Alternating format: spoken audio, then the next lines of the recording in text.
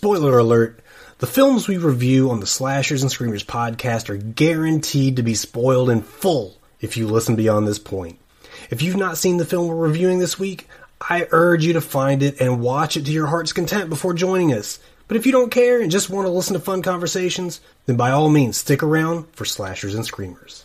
Groovy. It's just a creepy movie. It definitely creeps you out for sure. Somebody has to be perfect, so it might as well be. Talk about deja vu. You live to tell the tale.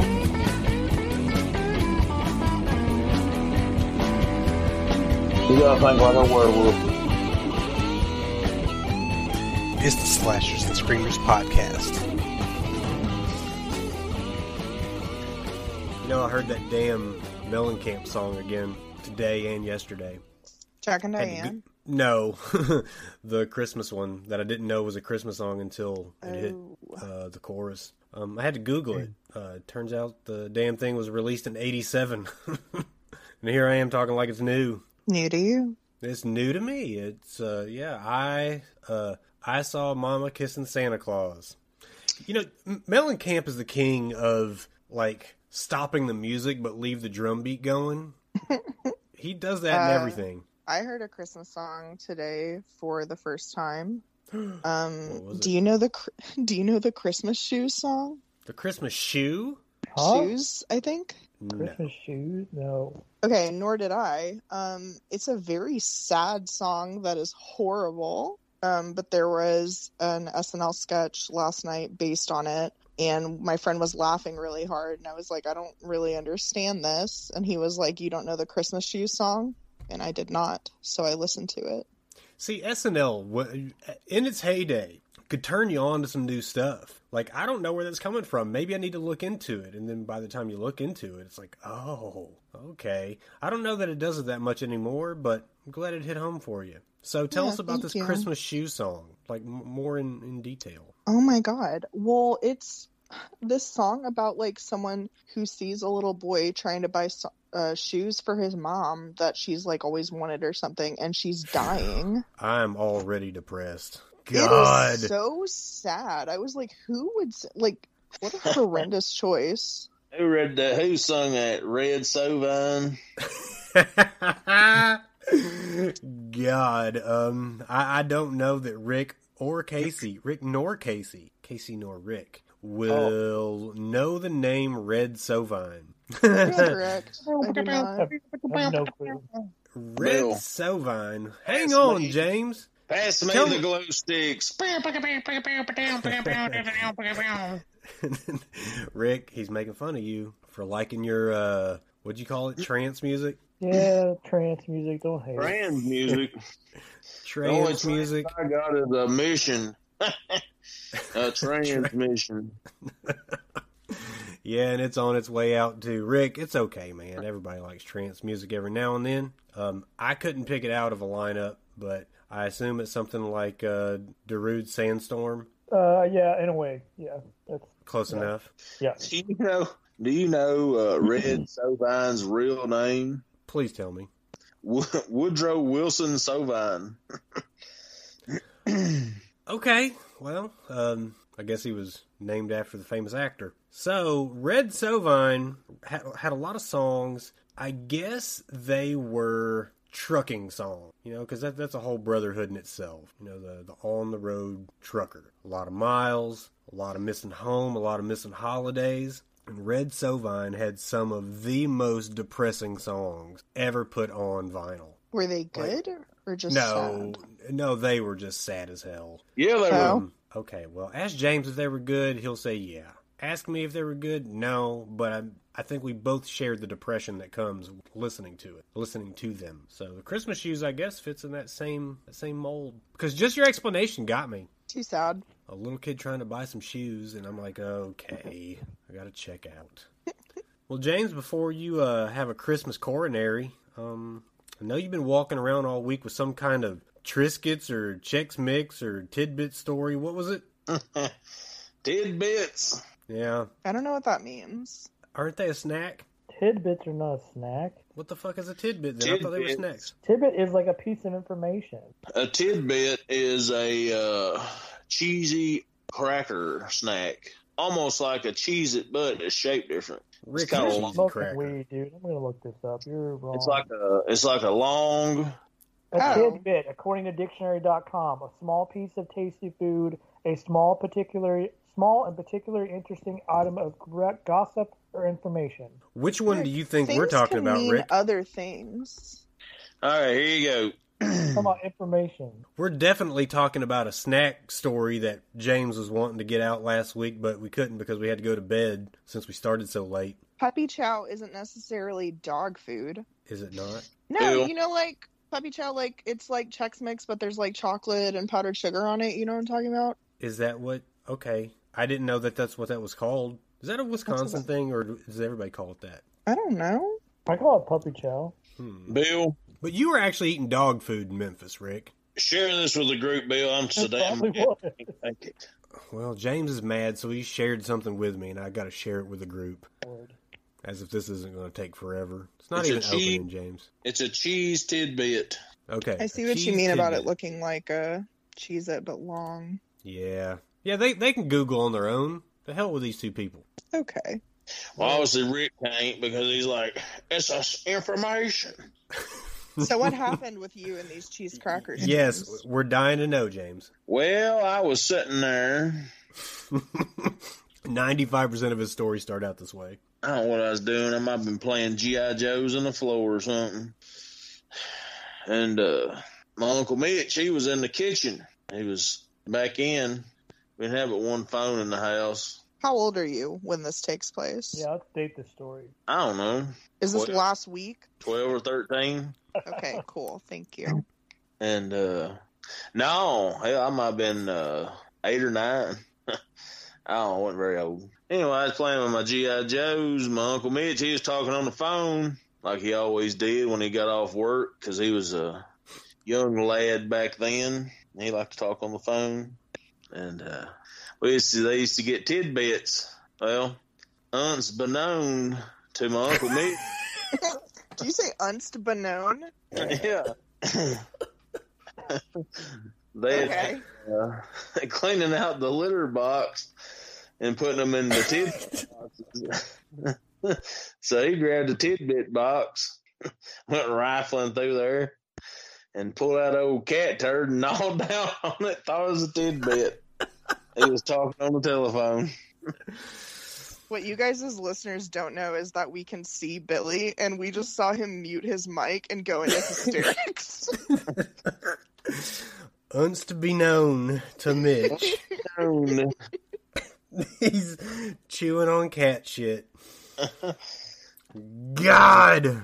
Spit it out. Kinda- And I looked over and I said, what's wrong with you? He said, cat shit. Well, why is there cat shit in a box of anything? How's it get in a box? They've been cleaning the litter. Like, you know, you scoop the litter box out and clean it out. And so you use just an empty box. They were putting it. I didn't. They did. Gotcha. And they were putting it beside the garbage can. I guess to throw away later. And of course, Mitch regularly picks up things that are next to the garbage can. He says, Well, well, I I mean, better we eat kinda- this before it gets thrown out. We kind of stored things, you know, in the floor there next to the telephone. It was in like a little kind of the cabinet, and then, you know, between the refrigerator there was a space. That's Yeah, where there's the trash can went. And It seems like a dangerous predicament, the phone was hanging right there too. naturally. And the phone had a big old long cord on it, and he would stand in the kitchen and eat tidbits or any other kind of snack and talk on the telephone to his damn band buddies.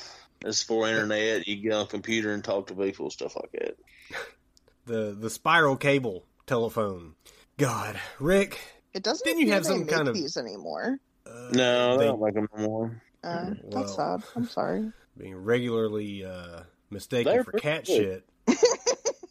They were pretty good. What I can remember eating them. Well, they're not good according to what Mitch remembers. Well, it only happened one time, Bill. How many times does it need to happen to ruin you on it? he learned his lesson. He always looked before he opened up a box and stuck his hand in there. Lesson learned. Rick, didn't you have some kind of promo code for Shudder that you were bragging about? Yes. Let me get it. We've got a couple promo codes for Shudder going on. Because I used yours, Billy. Yeah, so if you get the year, I think it's like $5.99 a month if you pay monthly. It's if you pay $4.79 a month. If you pay for the year, it's $4.79, or your promo no, I'm code. talking about normal. It's $4.79. Okay, $4.79. $4.79 per month, James. For what? Well, hang on, Rick. I don't know that that's true. I think that might be what you got it for. Online. And you got it for the year, right? You got the full year premium. You're not paying monthly. Who are you talking to?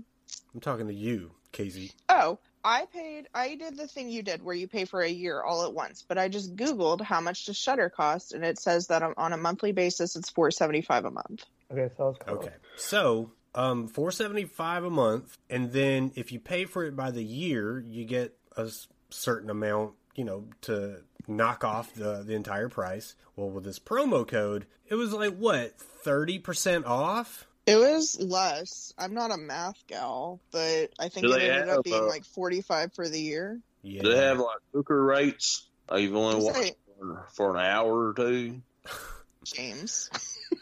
Like hotels, some hotels you go to, you can get No, tell us about them, James. You can get whatchamacallit rates. Okay. Girls of the night.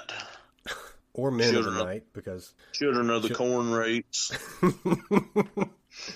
Because you're only going to be there for so long, Oh my God.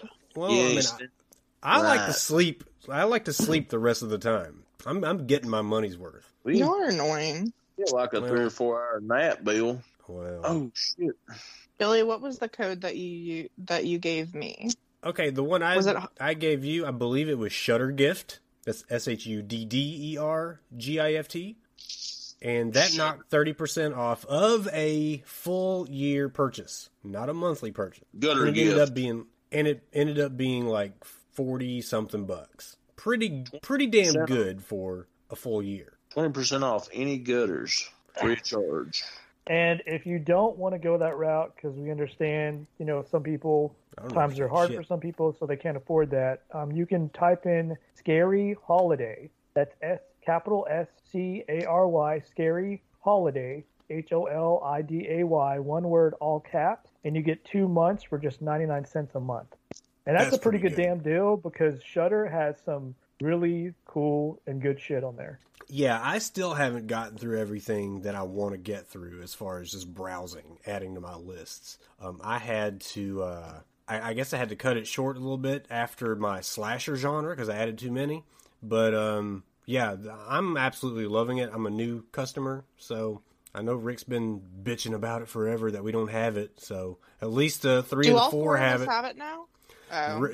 James is about to get it, so it's all good. We can knock them watch parties out finally. Yeah, the good thing about Shudder is there's no ads whatsoever, so it doesn't matter what you watch. Shout out to Rick, who ruined our last watch party with ads.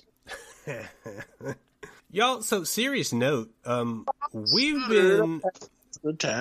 have been, James, picking up listeners across the globe, and it's pretty fun to know that we're reaching places with our voices that we may never reach with our feet. So, big hello. Hang on, you can tell me after, James. A big hello to the people who've given us a shot from Hanoi, Vietnam, Doha, Qatar, North Rhine, Germany, Rio de Janeiro, Brazil, East Java, Indonesia, Catalonia, Spain, Amsterdam, Flanders, Belgium, New South Wales, Australia, multiple regions in India thanks to the GeoSavan app, our neighbors to the north, Canada, and of course, right here in the good old US of A. But how crazy is it that folks in these great places are giving us time out of their day to be as obnoxious as we are? That's pretty wild. Shout out to our listeners everywhere. Yeah, that's pretty cool. And those are just the places we've reached in the last 30 days. I mean, we've been doing this podcast for a few months now. Since May, I think. May or April. I'll tell you something really scary. Tell me. So, only said the word shutter one time, and I actually said gutter. But as I'm scrolling through Facebook, I see a ad for Shutter. So that only means one thing, Bill. Have I used any? I don't think I've used any hashtags for Shutter when I've tagged you in anything. The man is watching me, Bill. It's probably all because of this podcast. It's probably because you know too much about Bigfoot. Well, that's besides the point. I think that's exactly the point. I think it's quite related. If you hadn't been delving into Bigfoot stuff all this time. Extremely publicly, by the way. We're reaching all over the globe. You just heard me say where we're reaching. I'll not be silent, Bill. You better be careful, James. Fucking Interpol will come knock at your door. It's like my boy Steve said. You got to tell the truth, Bill. He's the one that said that. Okay. I was wondering who that came from. There's people that's got to be heard, Bill. And you're one of them. Me and Steve has to lead the charge, we will. And who is Steve, James? He's the guy on howtohunt.com. Let me get this right, Bill. Please do. If I'm gonna plug him on our thing here. It's the facts by howtohunt.com. And his name is Steve. And he goes around, he's a hunting guide. And he goes around and people email him, stories about Bigfoot and stuff. And he's just trying to figure out what's going on, why they have lied to us about Bigfoot, because it's real, so somebody's trying to cover it up. But, he just goes around and when he's hunting and he'll start talking about Bigfoot and he'll read emails that people send him. Well, I'm glad he does that. He's a big 411 advocate and different things like that. And he's not in it for the money, Bill. He just wants people to know the truth. I'm sure he does want people to know the truth. And it's a good thing that he's telling the truth because most people would just do it for entertainment purposes only, This is not for entertainment purposes, Bill. It says at the front, and I've sent you these links before, and you just brush them aside and don't ever look at them. That's not true. That's what's got me fired up right now, Bill. Trying to save your life, and you just put them in your little back cache there. You swipe to the left. What is this, Plenty of Fish? I'm not swiping anything left. But if you'd like to know more all over the world, it's howtohunt.com. Billy, what did you think Plenty of Fish was again?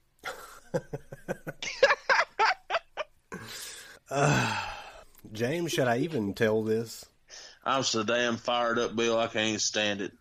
And the video papers got me going. I love this story, though. Please tell it. So, James, a long time ago, I don't know how long ago this was, maybe 5 years or so. Should I tell it, James? I don't care, yeah. Okay, I'm not trying to put your beeswax out there. So, James had a date. Well, yeah. So, James had a date with a girl. Boy, So, James had a date with a girl, and I didn't know her. She wasn't from our little one-horse town. So, I said, hey, where'd you meet her? Know anybody other than 5 feet from where he lives. How could James ever talk to anybody other than somebody that's talked to him already? Okay, well, that's fair. But I asked him, I said, so where'd you meet this girl? And he says, Plenty of Fish. I'm oblivious because I don't socialize in any form or fashion. If I don't already know you, then I probably won't know you. No offense to anyone. Full offense to everyone. So, knowing that James is the hillbilly fisher king, Bill, because there's some mudsucker in Timbuktu listening to us right now. Well, yeah. So, knowing James's type and who he is, and he said it was on Plenty of Fish, I said, so what is that? A pay lake? Serious as a heart attack because I had no idea. I thought he met a girl at a pay lake while fishing, and this place was called Plenty of Fish because it sounds like it would be a pay lake. Redneck ass. I want to open a pay lake and call it Plenty of Fish. So that's how that went. What is anyway, Bill? I ain't going out with no No. lake. I did misspeak there. I meant like the type of person you are, not like the type of girl you go for. Which I guess it still fits. I ain't messing with no pay late gal. Well, listen, if you're a pay late gal, pay no attention to the man behind the curtain. All they know is handle them old grub worms, Bill. Chicken liver's out of their domain. Rick, tell me something, man. Do you got a rundown for this film that we're reviewing this week? That I do. That's I right, knew dude. you would. Film 5-star bonanza. Give it to us, Rick. All right, this week we did A Christmas Horror Story. Came out on July 20th, 2015. It's a Canadian anthology horror film. It's got 3 directors, Grant Harvey and Stephen Hoban and some dude named Brett Sullivan.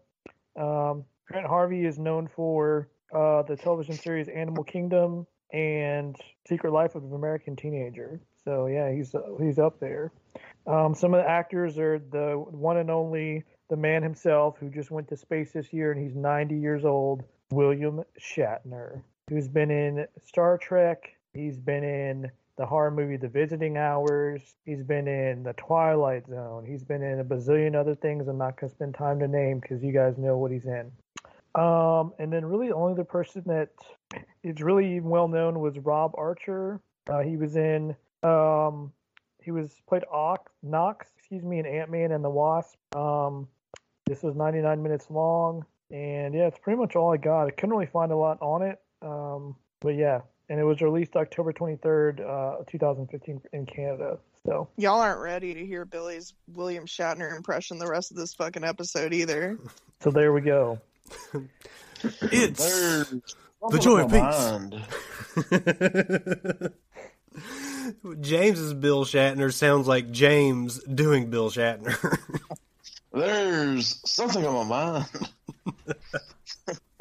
It's tiptoeing at the oblivion. It's the season of peace, joy, and goodwill. At one point he said tinsel, and I had to pause the movie because I was laughing so hard at the way he said it. And I'm not going to try and say it, but I'll let you all out there imagine or remember from your viewing of this movie. So this film got 4 out of 5, I guess, skulls on Shudder. This was the first film that I watched on my new subscription of Shudder. So you're welcome, James. James, how the hell did you watch this if you don't have Shudder? Yeah. I used to watch this when I was a little kid. James, this movie came out in 2015. 2015. It comes on every Christmas. They have like a marathon of it. It's really a good holiday movie. You're thinking of A Christmas Story where he shoots his eye with a BB gun and has the red rifle. Gun. Yeah, that different movie altogether. This movie came out in 2015. I have my ways, Bill. Okay, well, it's the so season. Nefarious. Okay, yeah. It's the season of joy, peace, and goodwill, unless you live in Bailey Downs. So last Christmas Eve, 2 teens came to a grisly end in a school basement. Now, 1 year later, a new set of horrors has come to town. 3 friends explore the site of the massacre. A malevolent spirit is determined to keep them there forever. And when a local family seeks reconciliation with an estranged aunt for the wrong reasons, they finally find themselves running in terror from Krampus, the demonic anti-Santa Claus. So not even St. Nick is immune to the terror as he fights back against a horde of zombie elves. This is destined to be a holiday no one will ever forget. I got that straight from Shudder. Fun fact, this film takes place in the fictional town of Bailey Downs, like Billy said.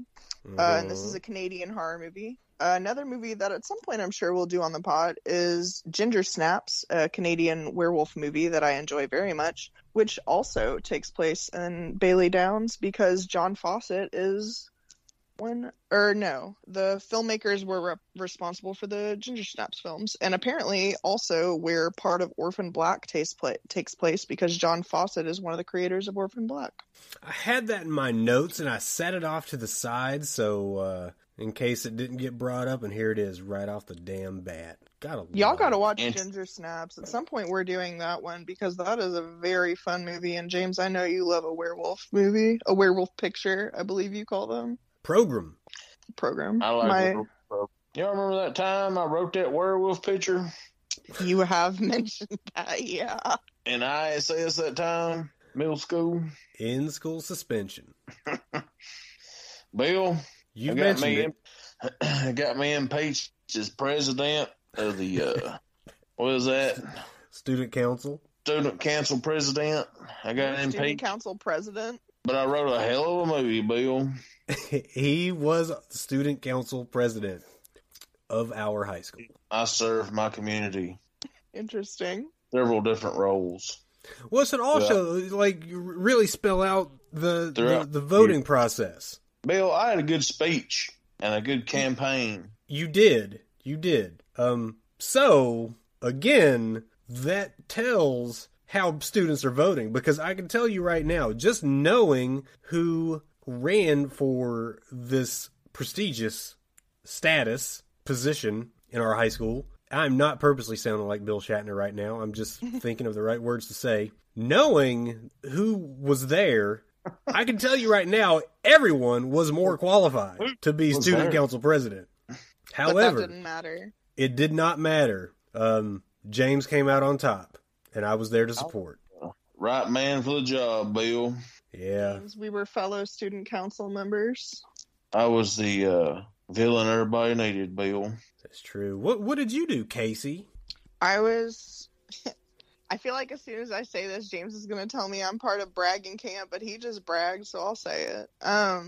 My freshman year, I was freshman class president, and then I was student body secretary the next 3 years. Wait a minute. You were freshman president? How many people were at the school, though? Didn't you go to like a schoolhouse? What the hell is that? Yeah, I went to a one-room schoolhouse. It was you have 12. You have class officiants, and you have like the whole thing official. Yeah, so I was like the freshman class president, so the freshman class like officiant. Yeah.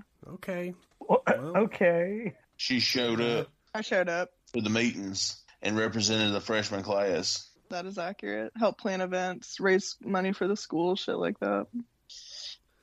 That surely you siphoned out of the basket.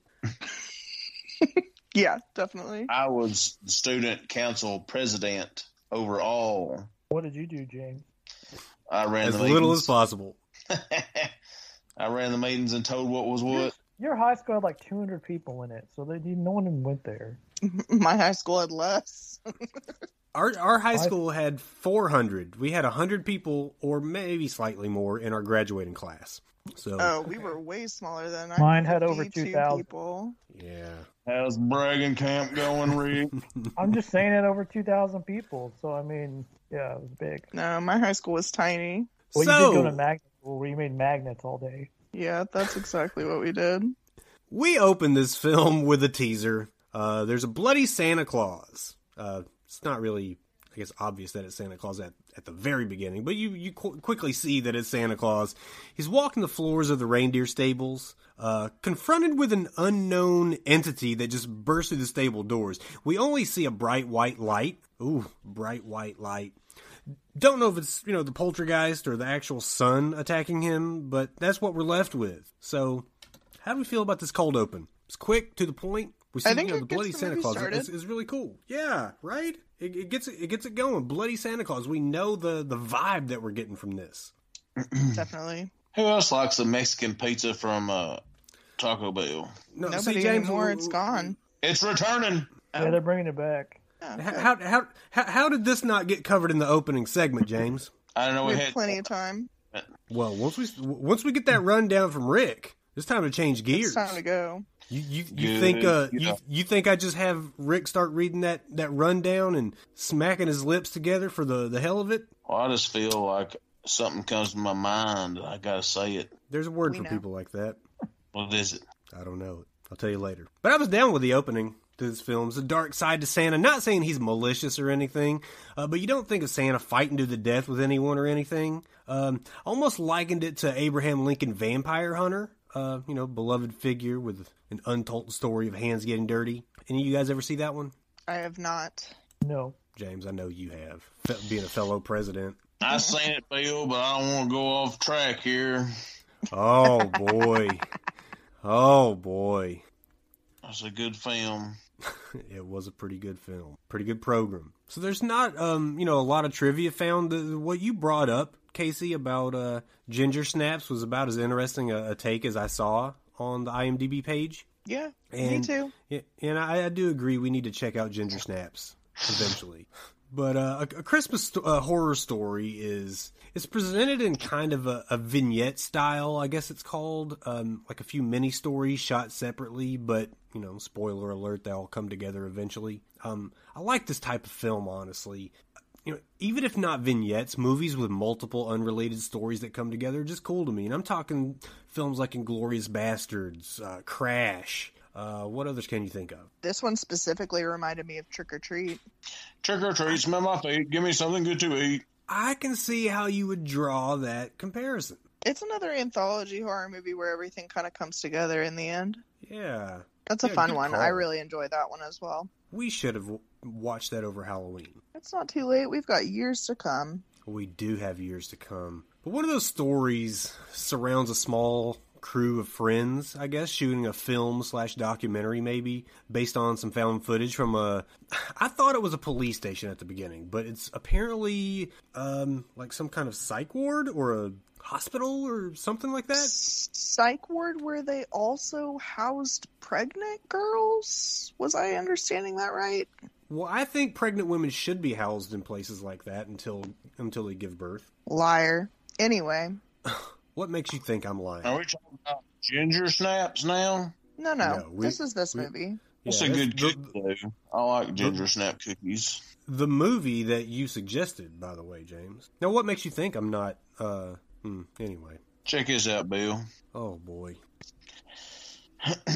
Never mind. Well, don't give me a false alarm. All right, cool. I'm over here bracing myself, and you pull back.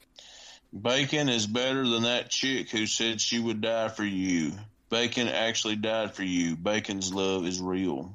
Who the hell's Bacon? Kevin. Like, He's alive and well. bacon? Like cooking bacon? Oh. So, yeah, let's talk about this very separate thing now. That's what I braced myself for, was bacon. Who don't like bacon?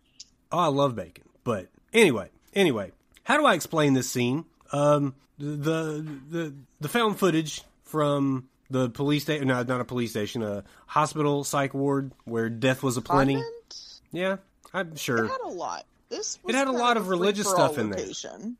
Yeah, it's almost like they took a place that just wasn't being used on a movie set and said, "Hey, like, while you guys are on lunch, can we just shoot here real quick?" It definitely also had a Taco Bell built into the side, I assume. For sure. So we've got A real that one. one-stop shop.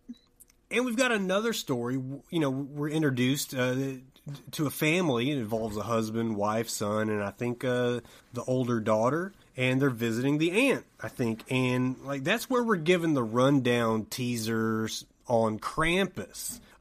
Somebody tell me what Krampus is. I wasn't really introduced to Krampus until I was an adult. But you guys seem to be apprised of his lore. Krampus is like Bizarro Santa, right? Like he's evil. He goes to the bad kids and like hunts them for sport or whatever. Okay, so basically half the personality of our guy from the last film, Christmas Evil. Kind of. Except I think he's a demon. I don't think he's supposed to look like Santa. He's Okay.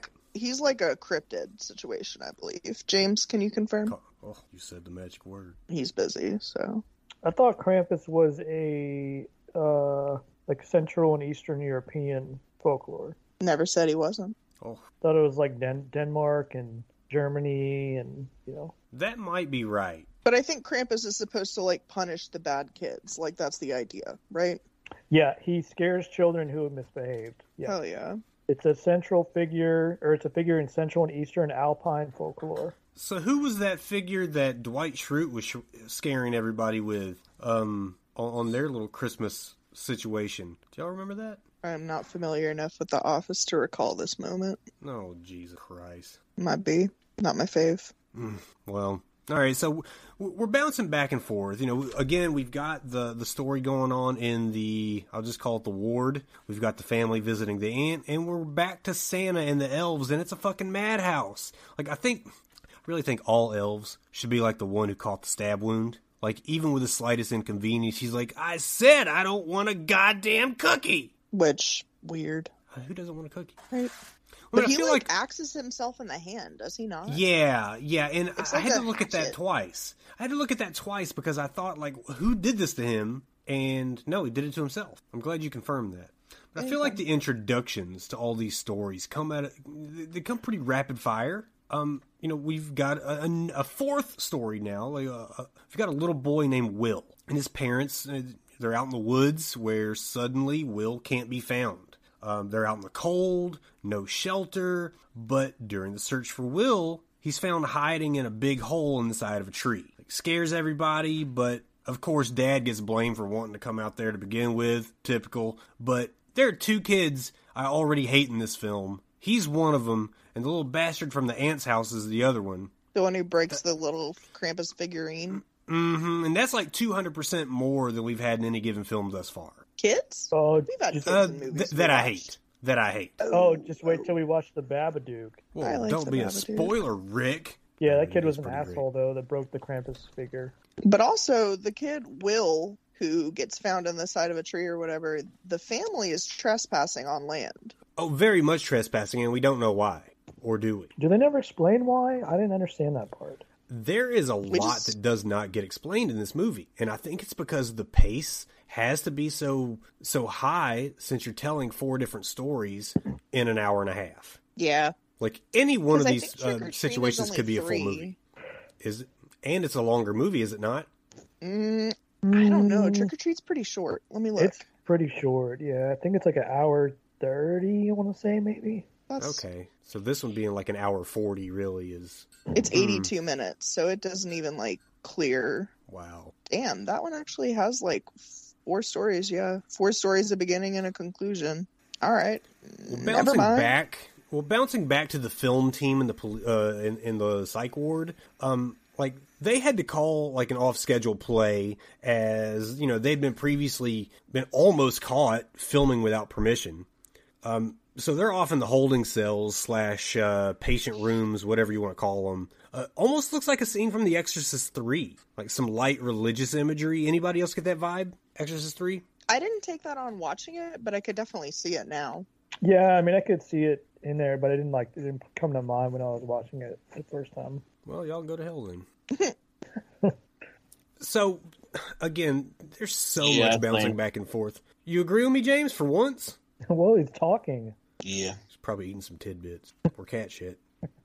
James, this film that you've chosen to throw upon us, Throw up. it bounces back and forth between stories almost like before that scene is even complete. And it is really fast paced. You can't blink. To the Green Mile. What? How so? Huh? Yeah. What movie did you say? It cut out just a bit for me. The Green Mile. Okay, that's what I thought you said. And how so? Because it's a story.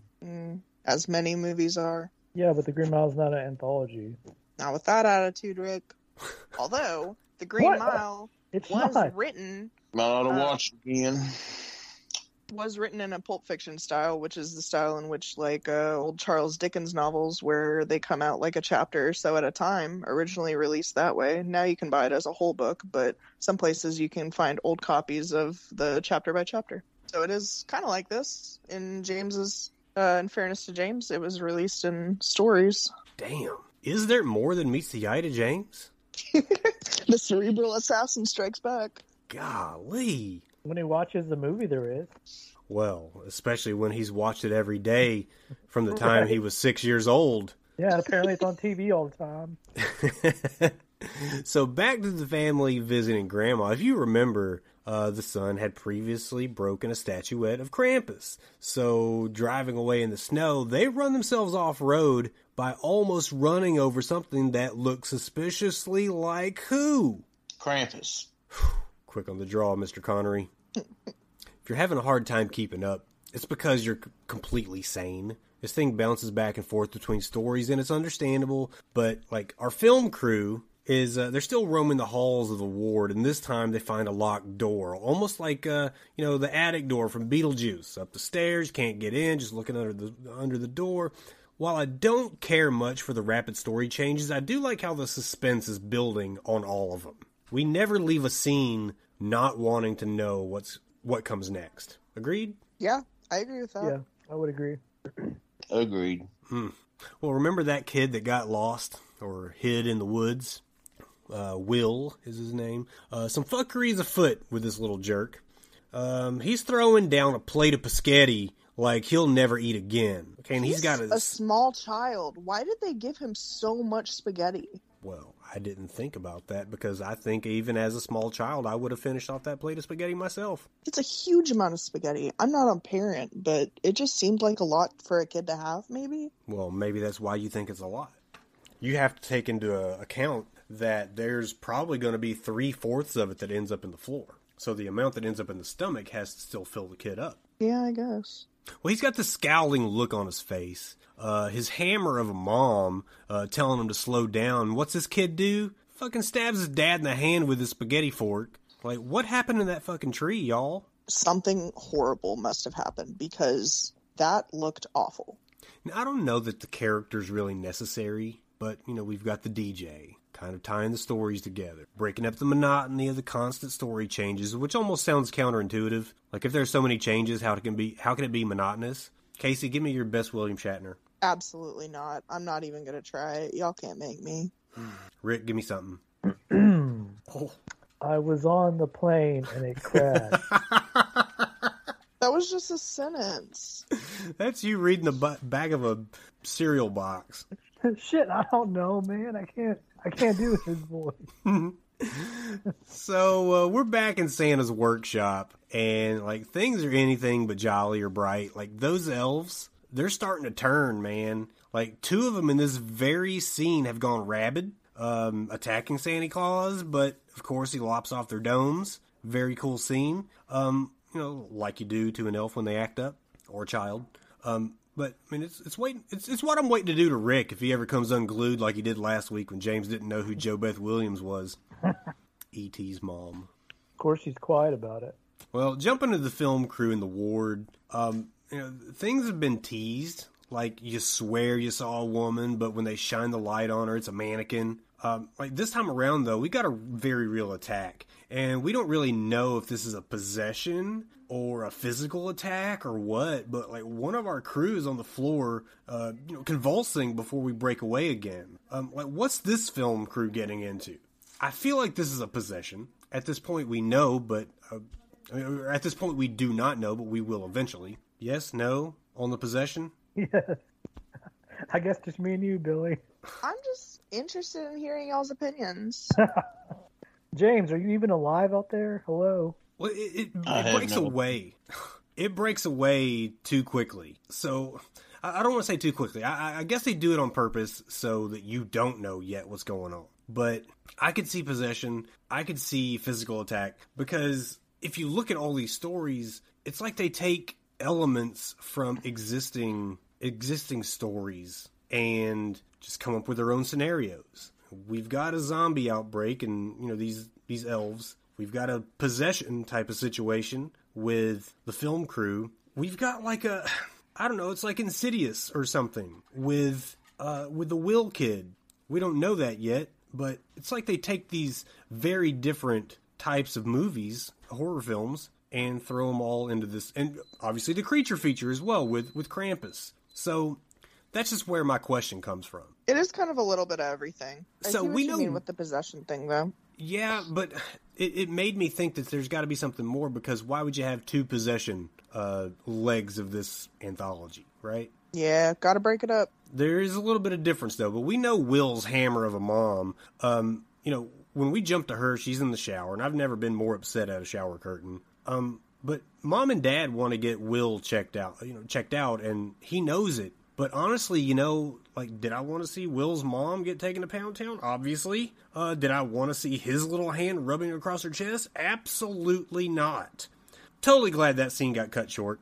We live to fight another day. But when his mom goes to check on Will in his room, we see his reflection in the window lying in bed. But it's not Will, is it? Nope. Mm-mm. Very scary. Sometimes when you see reflections in films like this, you don't know if the change is implied or if it's physically what you're supposed to be seeing. You know what I mean? Like, take Jason Goes to Hell, for example. Anytime Jason took over the body of just one of the random people, they would look in the mirror and see Jason. That's all fine and well if all we get is the point of view of Jason. But when we also get the one of the ladies that he was about to kill, she looks at the mirror and sees Jason, but looks at the physical body and it's the police officer friend of hers. So I don't know what we're getting with this reflection in the window, but again, enough to keep me interested. I love a reflection scene in a movie in general. Like if someone's standing, I don't know, in the bathroom brushing their teeth and they spit and then they look up and someone's behind them, or they've got the medicine cabinet open and they close it and someone's behind them. Are you not always expecting for something to happen? Always, and it throws me off when nothing does. But even like in Carrie, when she's looking in the mirror and it cracks and we see the cracks and then we see like the Jesus behind her, like anything like that is very fun to me. So following back up with the Krampus storyline, like remember the family was run off the road by something, resembling the Krampus statuette that was broken in Auntie's house. Like while they're out there in those woods, the little fuckface kid is missing. I mean, I say leave him. He's a little shit anyway, but we're kind of repeating the same storyline. I don't remember that we ever see this kid again. He never shows back up, right? I don't think so. He didn't get the death he deserved. He should have gotten a Joffrey type death from Game of Thrones, where somebody poisons his little ass, and we get to watch him choking to death on it. Damn, is that what happens? I'm not here to spoil movies, but I don't care. But yeah, it's been years since that aired, so well, yeah, he was like so terrible. So. He was so terrible, tyrannical, and he did not get it bad enough. Like they were having some kind of festival or something. I don't know. He takes a drink of something and he starts choking. And I think it might have been either at the beginning of this. Maybe I don't even want to pretend to know when this happened in the season. I thought it was at the beginning, but it might not have been. But speaking of little shits, Santa's being attacked by his own. Sparkles, I think, is one of their names. One of his elves, corners Santa in the elevator, soon to be followed by a few others. But they get in the elevator. We don't see the carnage ensue, but once the elevator door opens, Santa's done. He's showed his ass. Like he's decapitated every one of these little fuckers and finishes off another one exiting the elevator. So like we've got a good old fashioned zombie storyline here. Yeah, these little elf zombies are something to be reckoned with, but Santa doesn't give a fuck. No, and this is very possibly my favorite of the storylines, the Santa versus elves storyline. This was my favorite also. I don't really get down with the supernatural, so, the psych ward thing, not really doing it for me. The possessed kid, not so much. The Krampus thing was fine. I like a good creature feature as well, not as much as James, maybe. But the Santa versus elves thing is definitely my favorite part. I feel like I would watch a feature-length film with only that. I like that one the best. I do think the scariest was the possessed kid.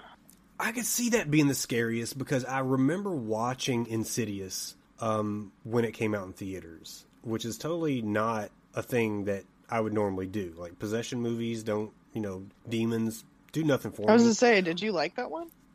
I did like the first one enough. I like that movie. The first part of it, though, when they're kind of surrounding the kid's bed, and you see that red-faced demon, that got me.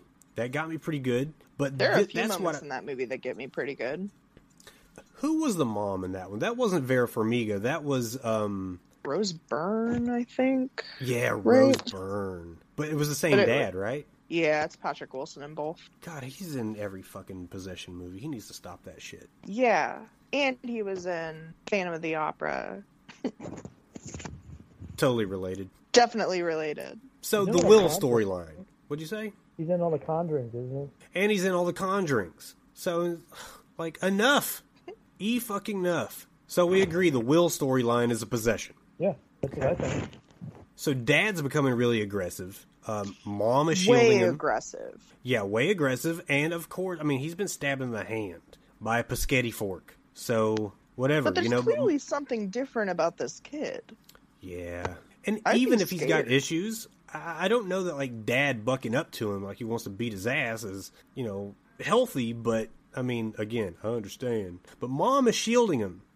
Something's wrong and somebody knows something. The mom gets a phone call while Dad's at the bar.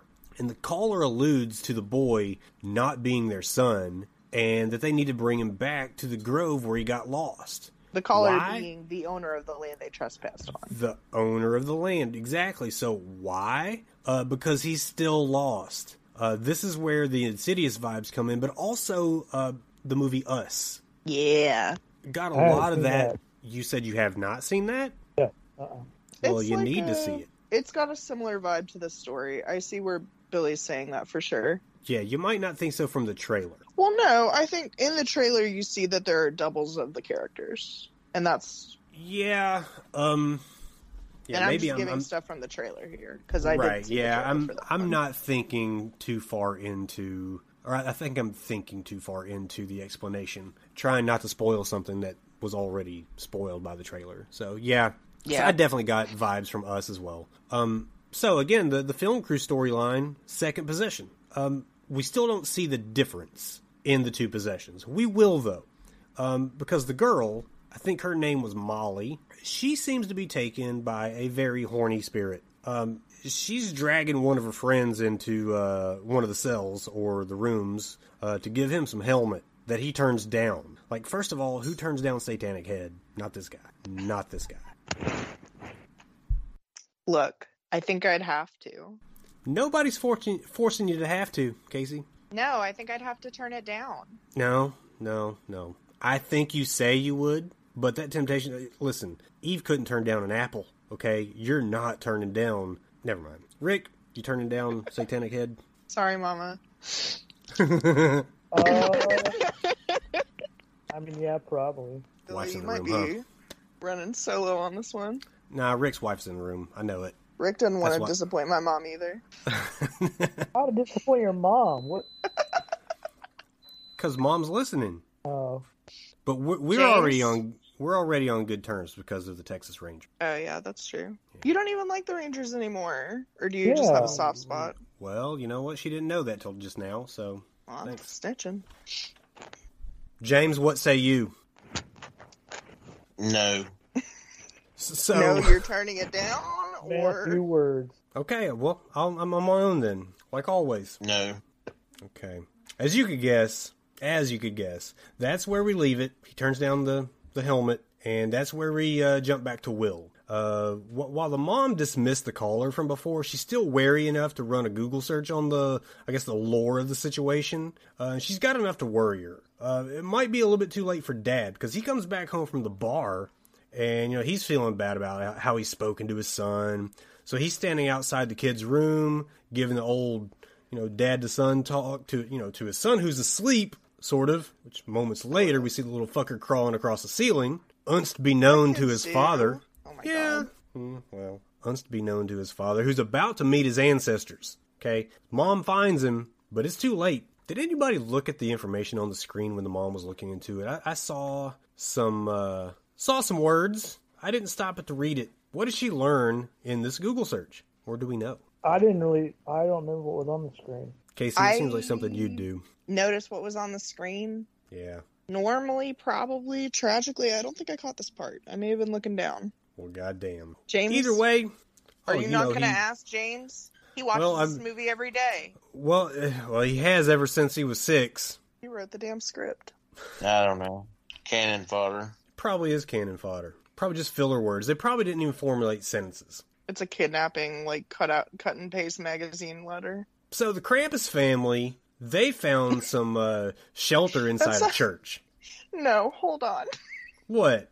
The Krampus family sounds like a mother, father, and baby Krampus. Well, they're about to become part of him. but they found some shelter inside a church. You know, they're trying to regroup. This little shitty son's still missing, thank goodness. But they're having some revealing conversation about him. Like, the sister tells a tale of a family cat that was killed by him, right? Yeah, which while is he, while he smiled. I thought about Rick when I heard that. Me too. And then I suddenly wish they had shown the cat being killed. No, Rick is sensitive soul. He is. And, like, he was already upset about the dog, but I know he's got a cat that crawls all over him all the time. I can see its asshole on the camera every few minutes. Hey, I fucking love my cat, man. I know you do, Ricky. You Shout out to cat. Rick's cat. I can't say shit. I had a cat named Dorothy Gale. I love that name. I do, too. Shout out to my cat, Luna. I know you're listening. James used to have a giant cat, a giant barn cat. Cool, James. Thanks for letting us know about your cat, man. I think he picked this movie. He ain't saying nothing. I had a cat one time. What was its name? It didn't have a name. It didn't have a name.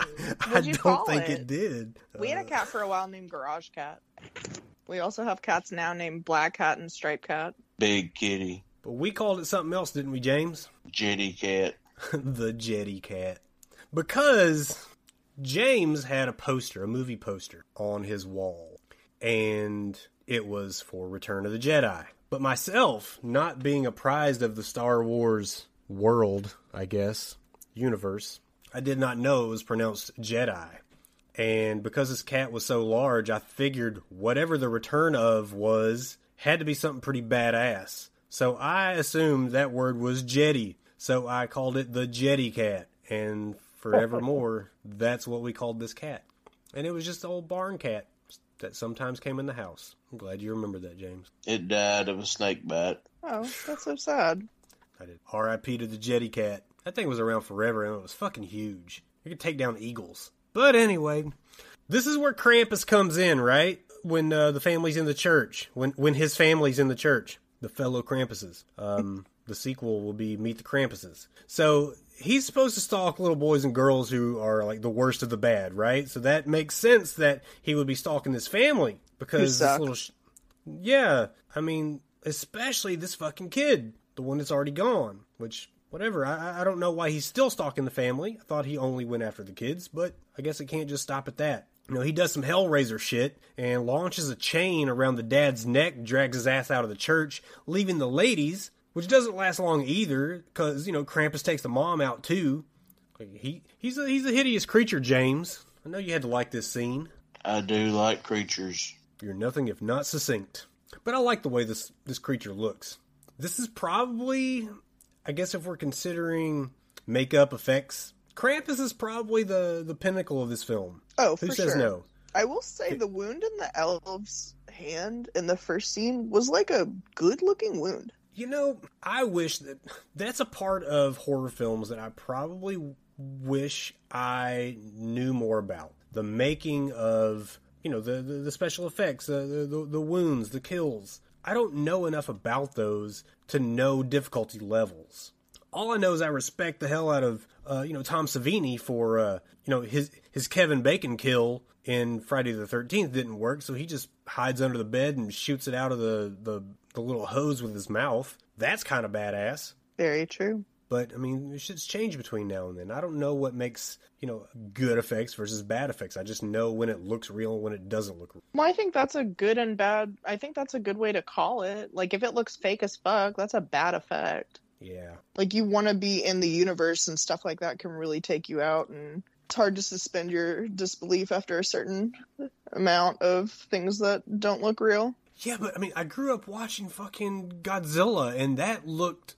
Listen, it was a man in a big suit walking around on tiny buildings, and it looked like a man in a big suit walking around on tiny fake building. And I still ate it up. So, I don't know. It's tough. But, so it jumps back to our film crew, and Molly from said film crew still trying to get her daily serving of vitamin D. And it's a good thing I'm not on this film crew, y'all. I'd be like Cosmo Kramer. Like, that's it. I'm out of the contest. Like, Just she sliding knows, into the room. Yeah, she knows what she is doing with that damn miniskirt too. I would say she is the Hammer of this film. She is most certainly the Hammer, and it is she's most certainly the Hammer, and a close second is Will's mom. But this Will's time, mom is really pretty. Yeah. Rick, you disagree? Probably thinks Krampus is the Hammer. No, I agree. I agree. JB, who besides William Shatner is the Hammer in this film? Yes. James, we cannot move forward until we get your Hammer pick. It's Hammer time. The girl on the film crew. Golly. This was her first movie, by the way. She was I hope it's not her last. It's not. She's been in a couple other things as well.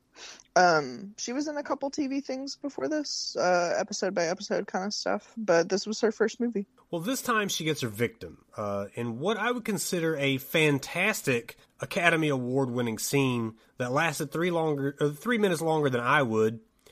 Molly almost comes to, and I don't mean orgasmed also. She regained her real consciousness once this was done. As if, like having sex released her from the spell. But maybe passing it on to her sexual partner, maybe? I don't know. So I was thinking maybe this is basically the mini plot of It Follows. Ooh, I love It Follows. They line up, right? Yeah, I see what you mean. Passing on so don't want to spoil that in case we watch it. But It Follows is different. I'm not going to spoil it, but it's different. Don't spoil it, Rick. Rick, we're drawing a simple line between two concepts. We're not saying they're the same movie. God, I hate geometry. So back to the Will story. What do we find out about the ghost? About what do we the know ghost from the beginning, I guess? The ghost was a pregnant teenager yes. who died during an abortion? I didn't know if it was abortion or childbirth or what. But no, she said, died giving herself an abortion, which, weird plot line, but okay. Yeah, it does seem kind of out of place. This is Christmas. It's supposed to be about murdering elves and murdering children. And Krampus murdering us. Yeah, and his family. I don't know. Maybe the director's pro-life and sees this as murder. I don't know. But back to the Will story. Mom's been locked in the bathroom with a baseball bat and finally gets the courage to come out. Will's there, looking evil as shit. Tries to rush her, but she swings that bat well enough to make Ichiro Suzuki cry. And we break away from this one as the fight is in progress. Oh, Ichiro. Yeah, the goat. But, I hate how sometimes they break away from these things at the height of the action. And I know what they're going for. But I could have used a lot better of a fight scene between this kid and his mom. Oh, I needed that. I needed the mom to, pop his head off with that baseball bat. Or at least just beat the shit out of him. Because we know that he has to remain alive for, a later scene. But, gosh, it could have been a great fight scene. And that's something that their storyline lacked. I was hoping for, and I know it's not the same because obviously one is not a child, but there are some pretty fun fight scenes, struggles, things like that in the Child's Play movies. And I was hoping for something to that level. And I was kind of disappointed. Like he's on her back and she's swinging him around, his feet are sticking out. Yes. Yeah, I can see that. I could definitely see that. I don't know. Again, the length of the film and having to share time with 3 other storylines, I guess just things just have to be cut short. They could have cut the DJ parts. They could have cut Bill Shatner out of this film. You say that? I know. You feel this way? I do feel this way. Do you support that, or are you saying they could have? I'm saying they could have, not should have. Okay. If they wanted to give a little bit more time to the stories, they could have, cut a little bit from the DJ or just used his voice as a narrator or something. But I guess if you got Bill Shatner, you don't use his voice only. You use him. But I don't know. He definitely makes the movie notable. Yeah. It quickly breaks away from the mom and Will to Santa in the workshop with the zombie elves.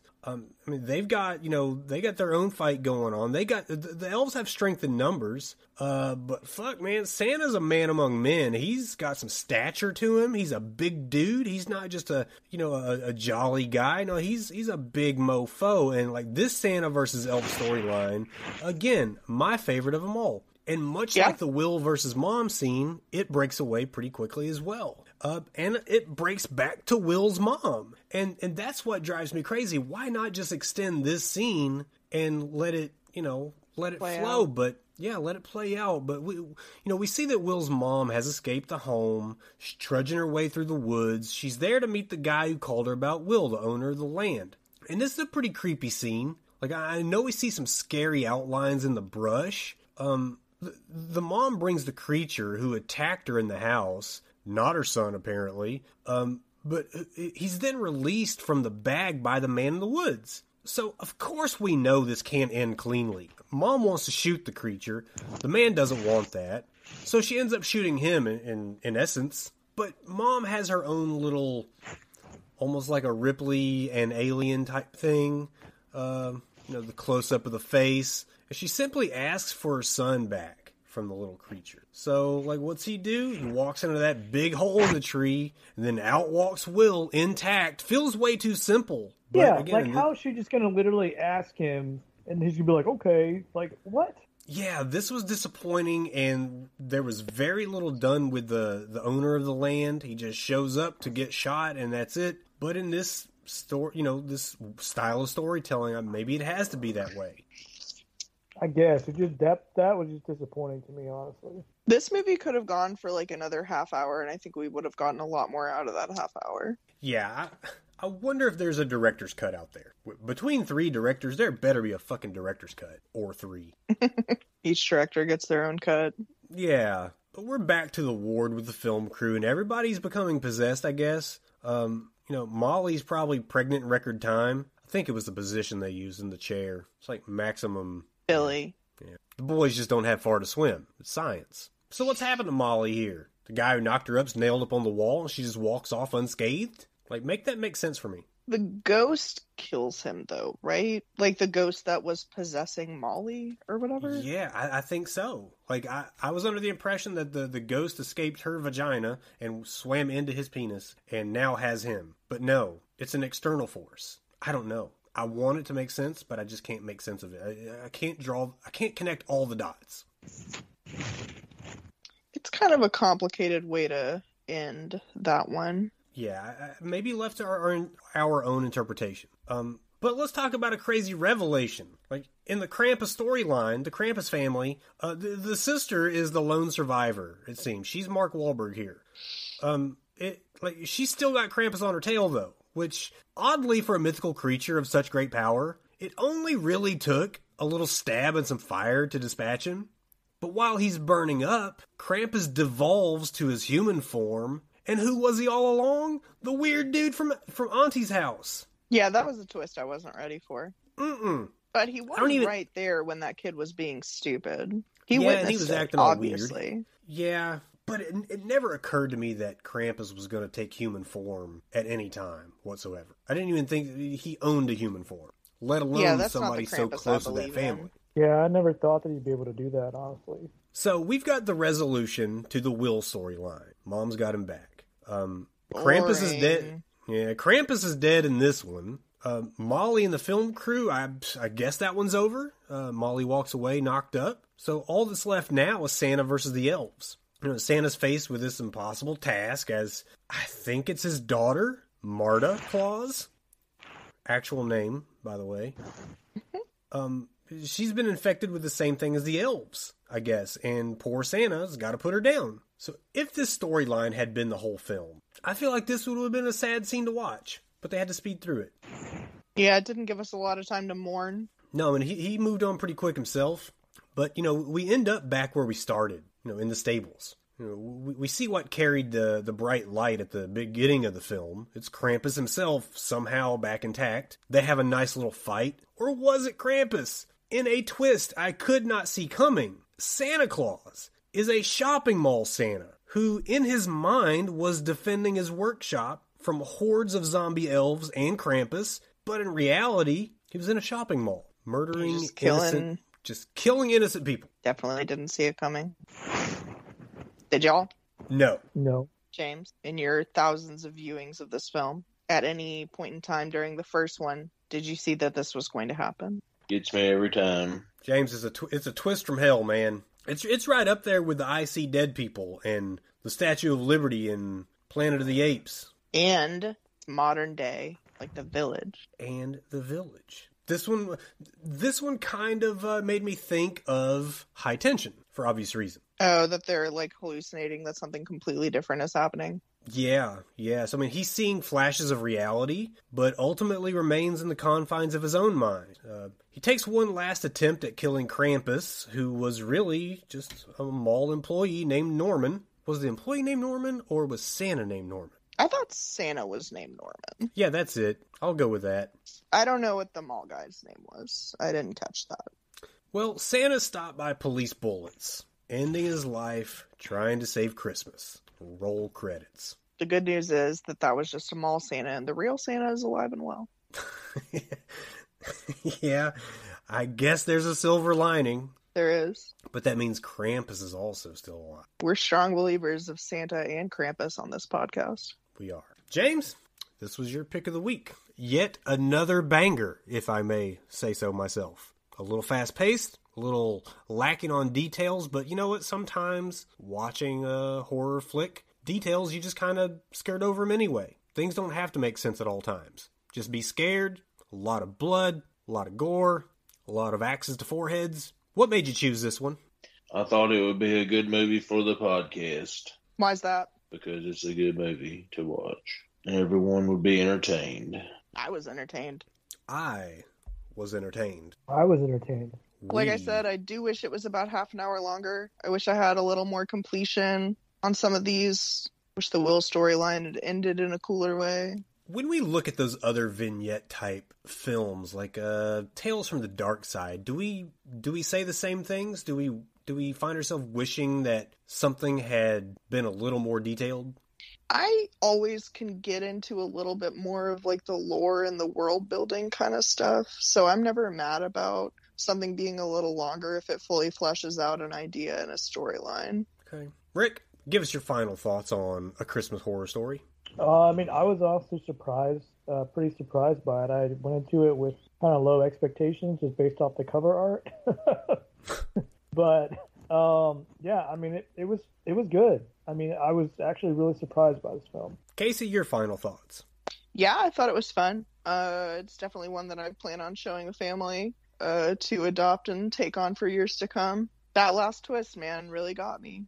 I can go on and on about that twist, and I'm not going to, but it really perked me up at the end of it. Like, I had to know that the final storyline, the one they closed with, wasn't just going to end with, somebody's victory. But I didn't see this one coming. I could not have guessed this being the ending. And those are always the best twists. So, Casey, do you have our critic reviews / Rotten Tomatoes? I do. I do. So, this movie, it's pretty good. I mean, we enjoyed it, right? We did. Critics were so on it.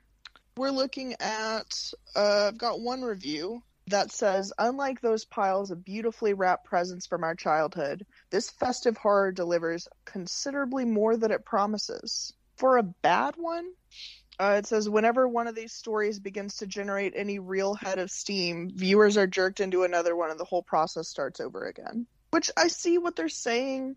I think in an anthology movie, you're gonna bounce back and forth between these. I had kind of hoped, my one complaint is I kind of hoped that these kind of all came together at the end. Like, I know that they all involve Christmas and stuff like that, but I had kind of hoped that it had like a nice little bow on top at the end, that they were all interwoven in some fashion.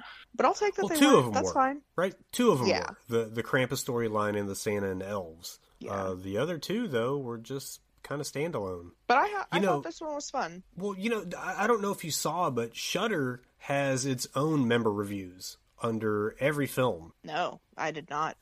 Yeah, very cool. They're judged on the skulls scale, so 1 through 5 skulls. One that I'm looking at right now, left by username Preterite. While the individual vignettes have merit, the way they are intertwined derails their momentum and prevents any real tension from building. The result is more annoyance than dread, and the Santa tale, while fine when taken on its own, only undermines the mood of the other stories as presented. This could have been a real winner had the segments been kept separate. I don't think you keep the segments separate. Like I don't show think one, then show two, then show three?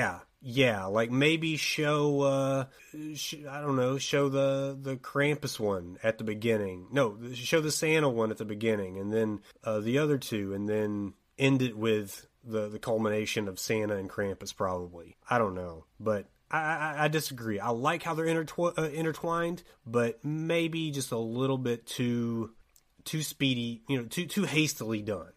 I don't think I said this. The movie has an 83% on Rotten Tomatoes, by the way, which is totally respectable. Well, Carrie Horror gave it 5 skulls. A new holiday favorite, that's for sure. The stories, the characters, and the imagery are incredibly good. Held my attention right to the very last drop. So I just wonder who James hired to put that on this film. Well, the only thing that we've got left to do now, Casey, is, since I do believe our final Christmas film of the year is from your bag, go ahead and lay it on us. That's true. And I love a horror movie, and I love a classic. What I don't love, following rules. And I've got a movie for us about someone who doesn't follow rules and how it plays out for them.